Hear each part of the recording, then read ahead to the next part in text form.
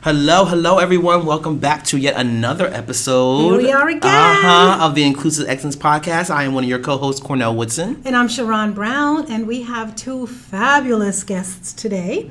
We have... You gotta understand, Cornell, and the community. I nailed this just before we got on air, and so now I'm a little nervous because our eyes are on me. But that's okay. I'm gonna get through it. We have Christopher Lujan, who is the director of Cornell's LGBT Resource Center here at the university, and we have Luca Maurer from Ithaca College, who is also the director of the LGBT Resource Center there. Welcome and welcome. Thank you. That was good. This takes practice. So today we're talking about what it means to build and create an inclusive space for trans individuals and trans employees in the workplace. We decided to do this particular topic because we just released the transgender guide on transitioning and coming out and gender affirmation at work, and really thought that this was we've gotten so much feedback around that particular tool and excitement around the workshop that our department offers that we thought, okay, people really have questions around this, and so we thought, let's have a conversation about it and kind of jump into that. So I think my first question, and this is for all of us, actually, we forgot to do our question of the month. Oh, before we do the question of the month, okay, we'll do the question of the month, and then you're just going to give us a quick overview of what the trans guide is. I'm going to do that afterwards. Okay. Yes. So, all right. So the question, the surprise mystery question of the month is... You guys ready? Yeah, I think so. What makes you feel like you can be your authentic self at work? I think we're all stumped. The room is stumped. What makes you? What needs to exist and happen for you to be able to bring your full self to work? Do you guys, either of you want to jump in first? I will, sure. Okay, again, this is Luca. Yes, hi, this is Luca. For me, one thing I think that's essential is having an idea that I'm in a space where it's possible for people to show compassion for each other, where it's possible for me to have self-compassion, and where we are, again, in a space where we are not trying to be perfect, but we are trying to be reflective and supportive and affirming in a way that recognizes our common humanity. That's really good. That's really good. Anyone else? No pressure. Yeah, so what he said, plus I think that for me, I need to see the human side of the people I'm working with. I need to know that I am dealing with people who can be vulnerable when it's time to be vulnerable, people who show that they are not perfect. It's important for me to know that I have room to be imperfect myself. And that way I can bring my flawed self and my fabulous self all on the same day and just have a fuller experience of the people I'm with. I think that's important to me. I think I could piggyback off that. As someone who's new to Cornell, been here for maybe up to 4 months, trying to figure out how I can be my authentic self has been something that's been kind of a little bit of a challenge for me. I think when it comes to the vulnerability piece, I think it's important that spaces are built so that trust is able to be built in those spaces, right? Yes. So you can't really come into these spaces right off the bat, your full authentic self, when you kind of, you need that trust within the people you work with. So for me, as someone coming into a new space, it's like, how can we build that trust together? Absolutely.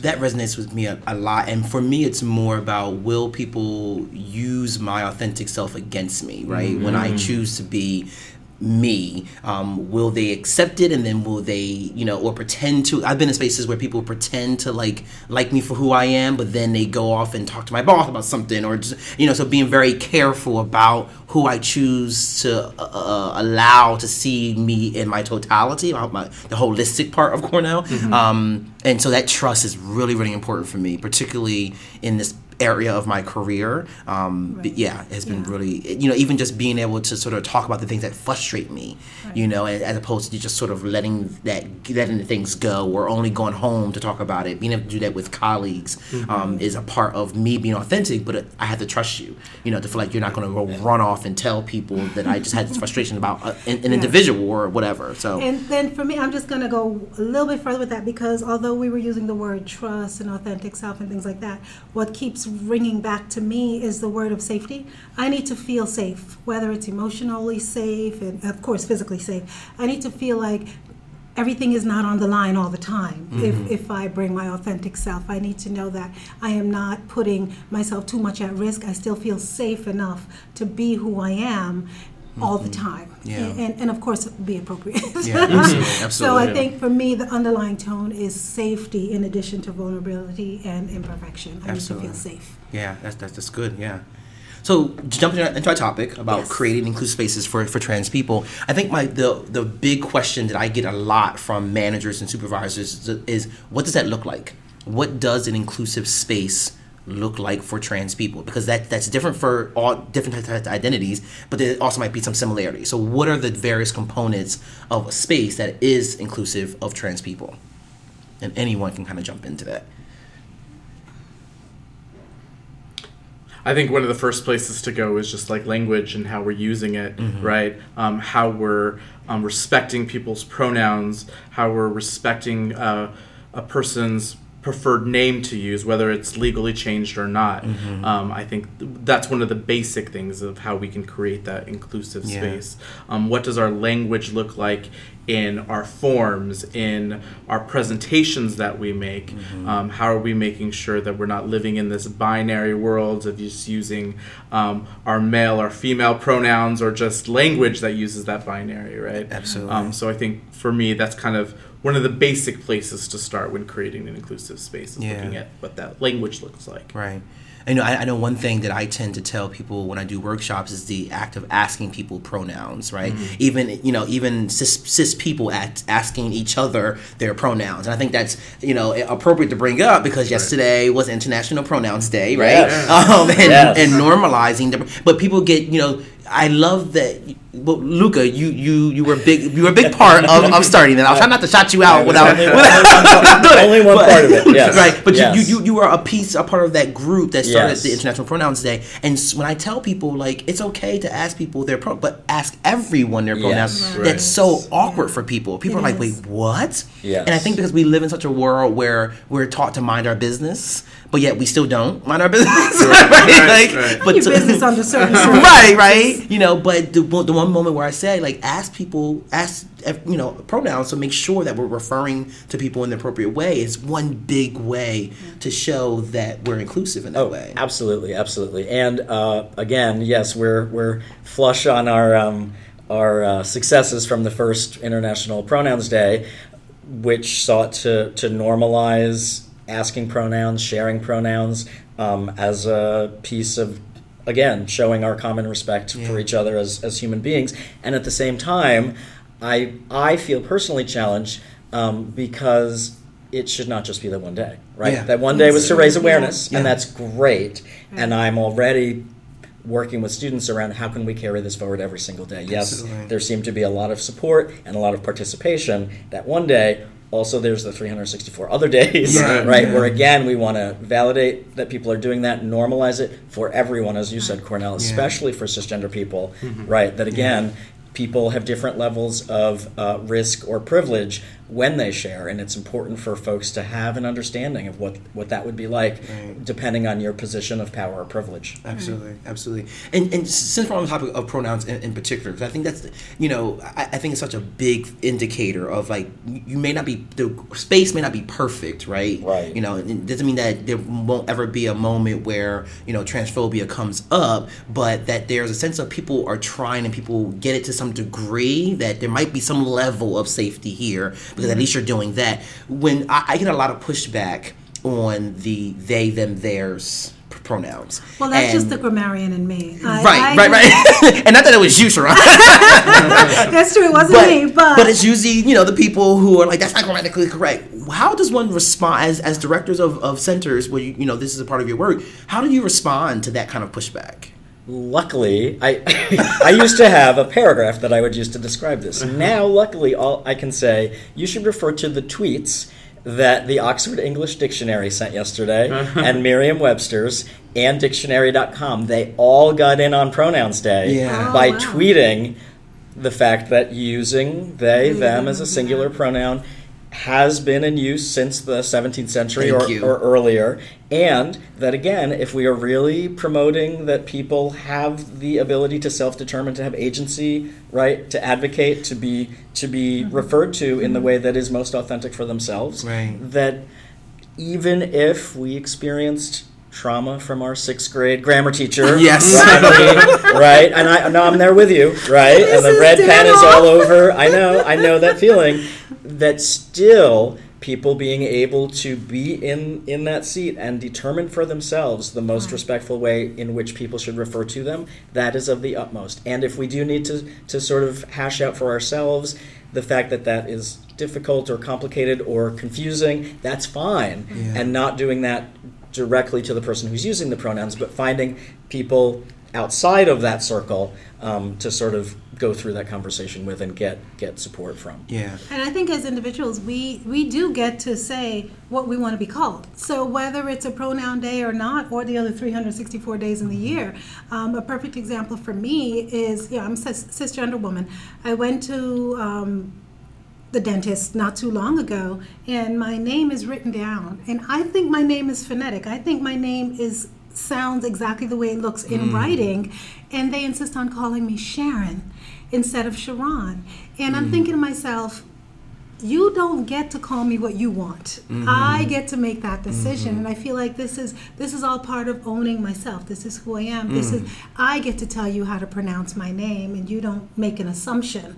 So this is essentially an extension of don't make an assumption. Please feel free to ask me how to pronounce or ask me what my pronoun is. It's all part of the same for me. It's my identity. It is who I am, and you don't get a choice in that. So that's and to me, that's empathy, right? Because as a cis person, I may not understand or have ever experienced the being misgendered, right? Or having the wrong pronoun used. But I can understand, right? I can find some space of understanding the feeling of, like, I don't like it when people choose that, I'm going to call you this because I can't pronounce your real name. Right? Yes. So I understand the emotion, even if the scenario is different. And I think if more people did practice that, right? Like, I don't understand what that's like, but what I hear you telling me is that it makes you feel invisible, right? Or that who you are doesn't matter, and that's where we can connect. Absolutely. And I wish more people did, sort of what you just described. I actually told them can you please write it down on the chart so that when you see me again in 6 months, we don't have to have this conversation yet again. Yeah. And I was really nice about it, but I was clear, and they apologized and everything like that, and I'm like, dude, I've been coming here for quite some time now, and I know I tell you this almost every time I come. I don't feel valued. And nobody wants to feel devalued, no matter what the scenario is. Absolutely. And I think that if using someone's pronoun or calling them by their right name, that's not asking too much. I don't think that's an unreasonable request. You don't need to understand transgender issues At in order all. to do what a person has asked you to do. Right. Call me Tom, call me Sarah, call me, Exactly. or nothing at all. Exactly. Yeah. When going back to, like, creating the inclusive space and, like, what this means, for those of us who work in positions where a relationship building is everything to what we do, crucial, right? Yeah. Something as easy as questioning someone's pronouns takes away that respect, takes away that trust, and leaves us in a space where we're not able to do our work fully and wholly with these individuals, right? So it's really important that we're able to have these conversations about honoring and respecting what this person wants, regardless if it's grammatically incorrect or not, right? Our job is to provide a service, provide a connection, and we're not doing that properly if we're not respecting each other in that sense. So I want to move away from pronouns after this last question, because the trans experience is more than just pronouns, right? There's some other things. But one question I get often too is it just as simple as walking up to someone and saying, what are your pronouns? Like, is it just that? What's the appropriate way to do that? I have my thoughts, but I wanted to ask other people, like, is it that simple? I usually suggest that the person model by introducing themselves and saying, my name is Luca, my pronouns are he and him. Right. Yeah. Tell me about you. Yeah. And it needs to be voluntary. So again, I've sometimes been in situations where people do that very well and in a very affirming way. Yeah. And other spaces where it seems like folks are getting the impression that it's mandatory that they share them. Mm-hmm. And so I want to encourage people to set the tone and then allow people to share what they feel safe sharing, to go back to what you were saying. Right. Yes, definitely. That's somewhat that's the same model that I use when Yeah. I introduce pronouns to individuals, but it is kind of that easy as far as just modeling that behavior, right?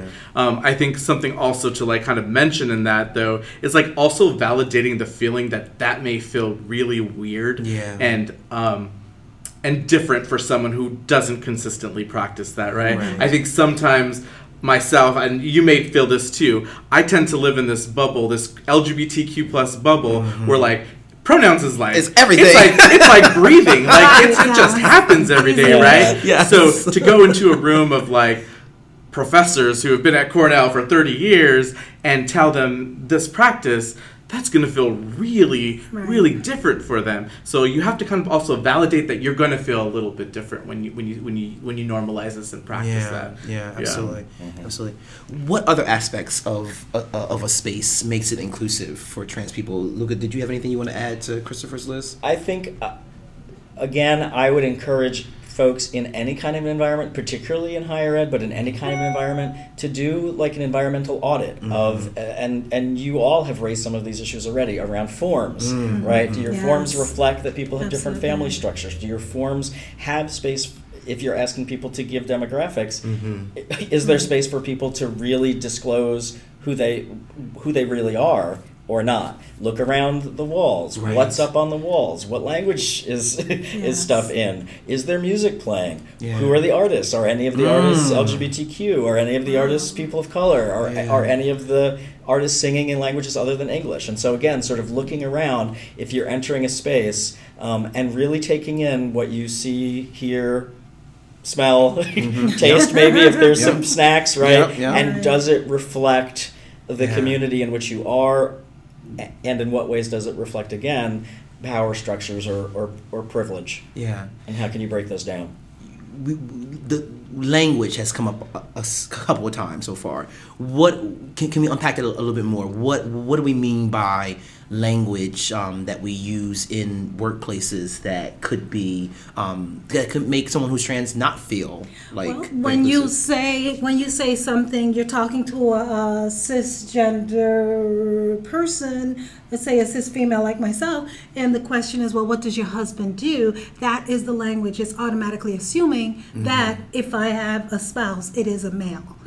So that's part of the language that needs to be checked in. Where to a person who is not aware of what it means to be transitioning, they clearly wouldn't understand that language may be problematic by just making the assumption that I'm talking to a woman, and she's indicated that she's married, so I'm going to ask her what her husband does. They won't automatically assume that something's wrong with that. So it's just offering an opportunity to take a minute and understand that there is a chance that the person in front of you may present one way, but their narrative is something else. So leave room in how you speak with this person to say, "What are you married?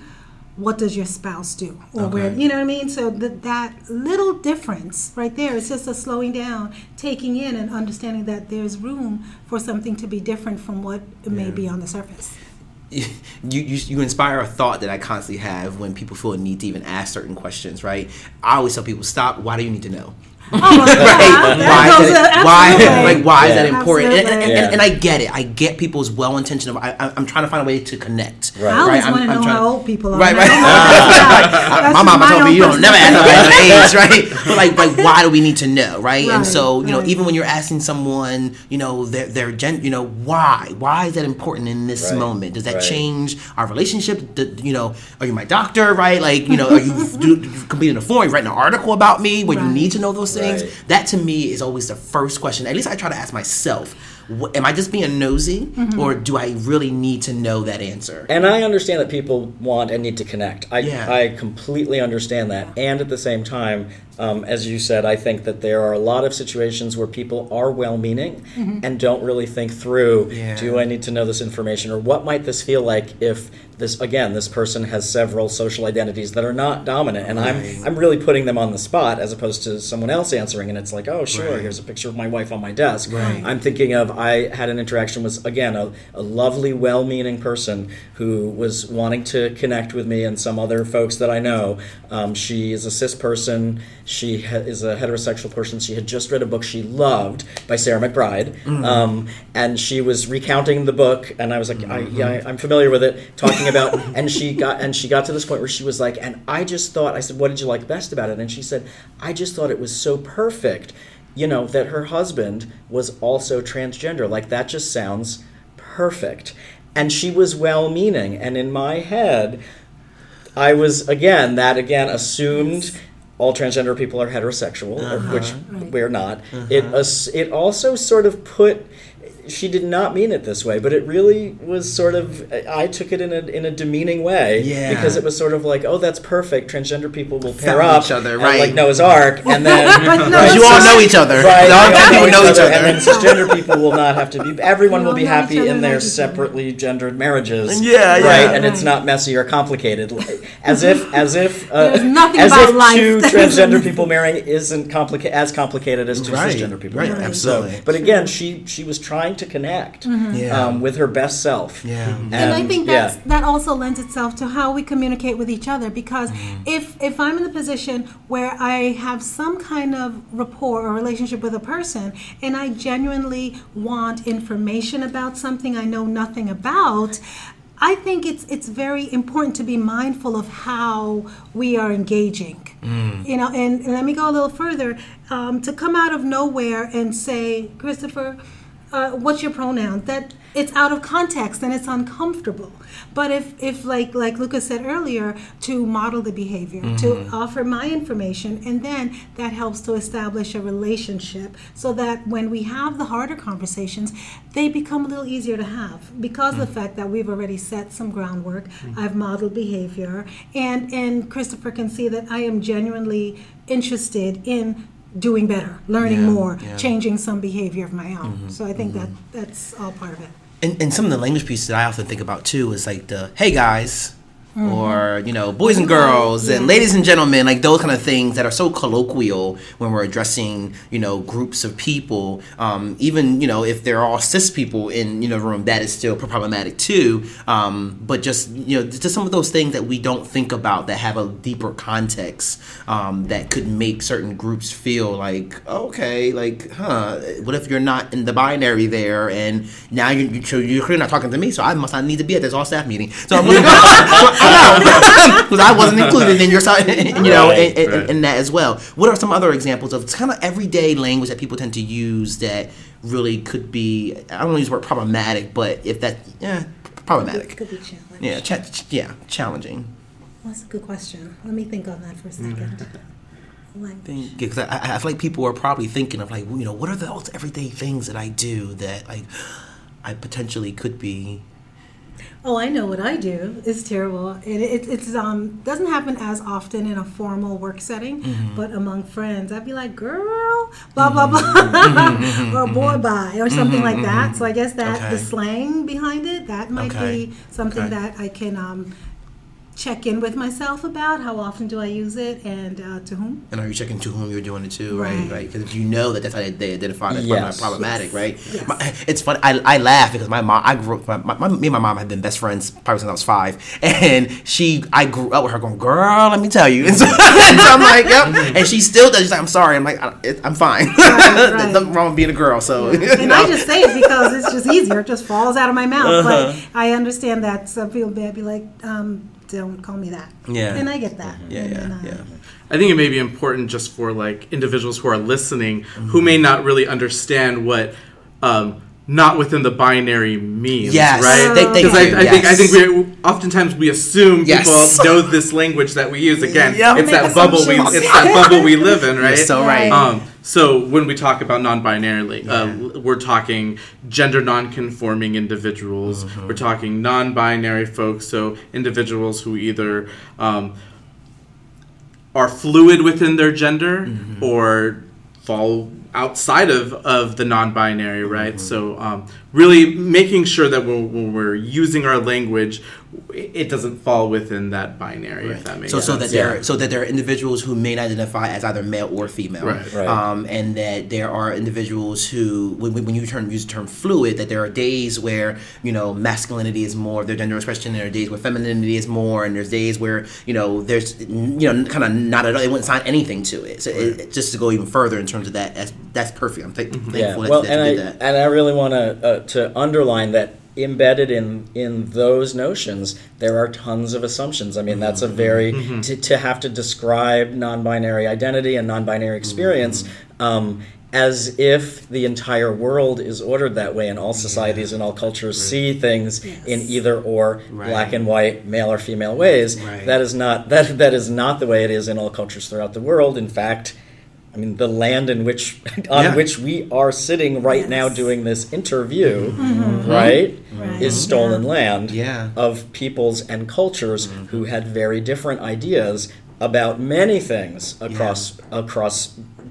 binary things that the dominant American culture sort of sees as binary. Exactly. And so I think it's really important to acknowledge that. And what does that mean, right, when a society sort of has this whole view, but not everyone living here, and certainly not historically indigenous people, right, from this very area had different ideas about that and different ways of looking at the world that more reflect folks' lived experiences. Absolutely. Absolutely. Yeah. So we've discussed language, we've discussed pronouns, even just kind of the questions that we tend to ask, the assumptions we make. We didn't talk about bathrooms. Oh. We didn't. Well, let me just put it out there. Listen, in my house, I have toilets, and you are free to use whichever toilet you want.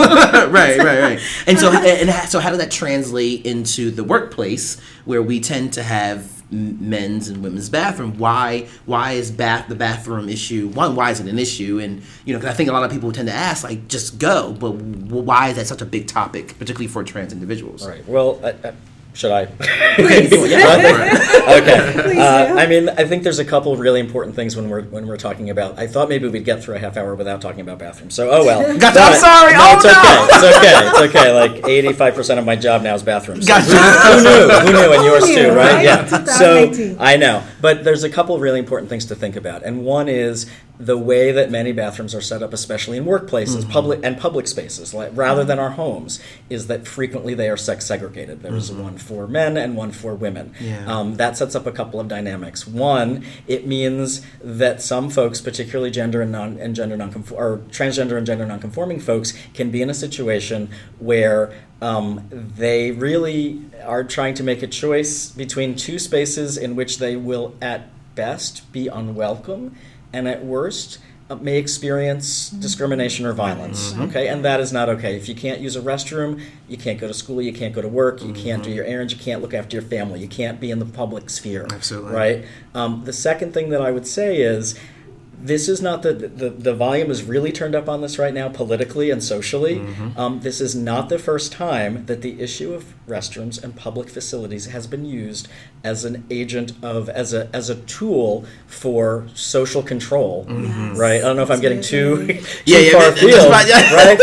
But you know, it's a means to restrict some people's free movement in society, and so other examples of things like this that have happened throughout history include segregation, right? Again, include in the early days of the HIV epidemic, laws and policies being passed to try to restrict people who are HIV positive from using restrooms. Around the ERA, right? Again, lots of worry and questions about, wait a minute, if women are fully in the workplace, what will we do with bathrooms? And again, as you said, Sharon, I mean, people have restrooms in their homes. There don't seem to be any incidents around these, right? So I think it's really, again, important to look at that legacy of using the restroom issue as a tool to try to control who is allowed in public spaces, which is basically who is allowed to exist. So that's one thing. And the other thing that I would say that's incredibly important is when we do have some all-gender restrooms, single occupancy private restrooms with grab bars, right, that have door buttons that will open for you. And baby changing stations. And thank you. Right? Thank you. And baby changing stations. We are using universal design to create restroom spaces that suit people in many different situations, which might include transgender people and might not, which might include people who are fearful they might be in a restroom with transgender people. There's a solution, right? If you are terrified that you might be in a restroom with a transgender person, you can use the single occupancy restroom, and you will know that you can lock the door and have your privacy. So again, I'm really interested in how to get to the common denominator of how do we ensure access? Because if you don't feel safe using the restroom and there are no facilities for you or your baby that you need to change, what your workplace communicates is you do not matter and you do not belong here. That's true. Wow. So we have a couple more minutes left, and I want to talk about the trans guide that we created here at Cornell University in Human Resources, and the guide was really meant to, in all honesty, was geared towards transgender employees here at Cornell University in order to create a much easier access to information around changing information and all the systems that we have our information in, mainly Workday. But I think when I got here, I noticed that we had a website, and it used to live on the LGBT Resource Center page that talked about ways in which trans people can change their preferred name and things of that sort. And it was just so unorganized and disjointed and disconnected, not friendly in terms of how you access anything of that sort. And so, we need a guide that expands on that. And so this guide really unpacks all those different and gives step-by-step directions of here's how you change your preferred name. Here's how once you do change your legal name, here's how you do it in the system and initiate that process. Here's how you have the conversation with your supervisor. Here are some things that you might think about. What might you need? In terms of support. What does support look like for you when you have a conversation with your supervisor? It also offers a suggested list of things to do in what order, because certain things may have to come first and things like that. And you get to choose who you want to share this information with first, second, and then you have a conversation with your supervisor. How do you want to tell your team, and so on and so forth. So it's really full of great suggestions. Nothing is written in stone because transitioning is extremely personal into the individual. But the guide is chock full of information and links to organizations on campus and outside in the community that may have resources. You hit on something that was really important for me, particularly as a cis person writing it, and I engage trans people in sort of them looking at it and giving their thoughts and critiques on it. But one thing from my perspective I really wanted to make clear that you just said really well was that this may not be how your transition looks, and you really have the power power. And I think that's one of the opening lines. This is your decision how this looks. Yeah. Here are just some things that, you can think about to get you started, to get your mind thinking about what do I, want to start doing first and things of that sort. But, and then creating sort of like a plan, if you plan to medically transition, what you need time away, what does that look like? And access to benefits and, reading the benefits and, do your benefits support, things that sort. So just really trying to make sure that trans people feel like, wow, somebody thought enough. Right, and that's it. Like that you thought about me before you even knew I was here. You know what I mean? Like you prepare, and you just Trisha, you said this before. You prepared the space for me, right? And I was thought of before. Yeah. That to me is inclusion. Yeah. I'm just so appreciative that you've put this together. I think it's going to be a tremendous tool, and it really signals welcome. We expected you. Yeah. Right. And that's amazing. Yes. Right. Absolutely. Why is go ahead, Chris? I was just going to say the biggest piece of this for me, and why I think it's such an amazing tool, is even just reading it. That whole process is challenging, and there's a lot that goes into it, especially like Sharon said, it's a process that's different for everybody, right? Yeah. You've connected this with your office. You've connected this with yourself. I think and I've worked in this field of career development, specifically working with trans individuals before in Los Angeles. And what people really need to know is that, yes, this document's there, but there's someone on the other side of that document to connect with. Yes. Right? And I think that's the really important piece. And I think, so I'm so excited that this is here. But I'm so excited that it's also connected with the office that you all are in. That's a really good point. That's a really good point. I love that, and it does, even as a cis person, does me joy to know that I work for an institution that will go, let's do that. Like, duh, like there was no question about it. Like, absolutely, this must happen. So that was It's the human in human resources. Yeah. Seriously, no, that was really important, and just making sure that it's accessible, right? Like even Sharon, when you were giving some feedback on sort of the links for a person who's using a screen, and even when you mentioned like the bathroom, you're like accessibility is encompassing of a lot of different people, and making sure that even that document also existed in that space as well. Well, and it also recognizes that transgender people are people with disabilities. Transgender people are people of color. Transgender people, intersectionality of all identities. Exactly. They can come together, and anytime we have anything new created here or updated, the ideal would be to have universal design, whether it's a document or it's a restroom.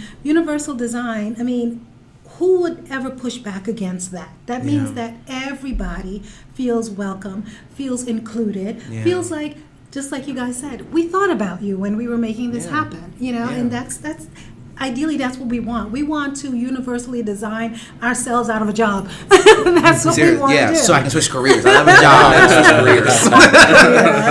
But I think something else you mentioned, Christopher, too, is sort of the human connection piece of it. Because a part of my role as the Diversity and Inclusion Programs Lead is to support the LGBT community here on campus. And I've had the privilege and honor of particularly supporting trans people as they've begun thinking about, I'm ready to transition, and I'm going to be doing that work, and helping individuals sort of navigate that. And they've mentioned that same thing, having someone that I can come and talk to and vent to about what's not going right and what is going well is really helpful in that process. So that's been an honor for me that people have felt that they could trust me with that information and come back, time and time again. So, and that brings us full circle to where we started about what we need to feel like we're a part of it here. And we talked about trust, we talked about safety and things like that. Absolutely. Full circle. Absolutely. Well, any final thoughts? Anything that we didn't mention that we want to make sure gets said about creating inclusive spaces for trans individuals? I think I think each one of you have said this in different ways. I think I would just reiterate, if you're not a transgender person and you're wondering how you can show up in the workplace, that there are a couple of key things. And one is to ask how you can be helpful. Yes. And then the second thing, of course, is to do it. But, Yeah. right? And I think, Yeah. again, in all your work, that is what you do and that is what you model. Yeah. Here is my idea. Tell me, is this helpful to you? Can you please give input into this process? Right, absolutely. What should be here that we're not thinking of? And also, what causes do we have in common? And so, again, right, thinking about the needs of transgender people isn't something special or added on or separate. Correct. When you meet the needs of transgender people, you have the potential to meet the needs of many different kinds of others, people, and that's that's right. what's important. Absolutely. Yeah. And darn it, you brought up something else too. Of like, so I would say too. You said 2 is do it. 1.5 is listen. Yes. Right? I assumed listen. Right. That's my Right. that's my optimism. You made an assumption. That's my optimism. Taking after Lion King, Yes. Lion King 1.5, right?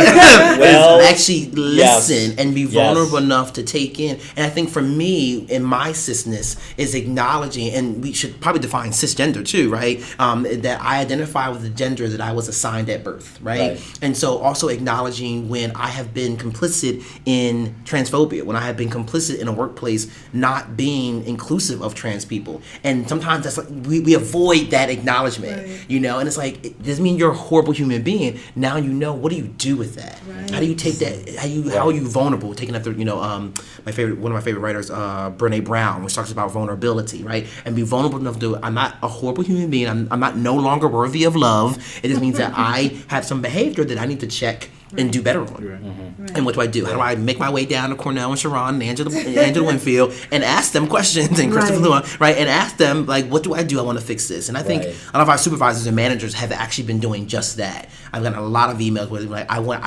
had one manager write to me, Cornell, I know nothing about what it means to be trans, but I want to get this right. What do we do? And I was like, step one was already there. Yes. So, all right, there was so many more I want. You always do that, Luca. You spark so much. But thank you so much for joining us. Thank you for being a part of this episode. Thank you. I hope that there will be other topics that we'll bring you back for, because I love the conversation. And as always, thanks for listening, and share this episode with as many people as you possibly can. Family, friends.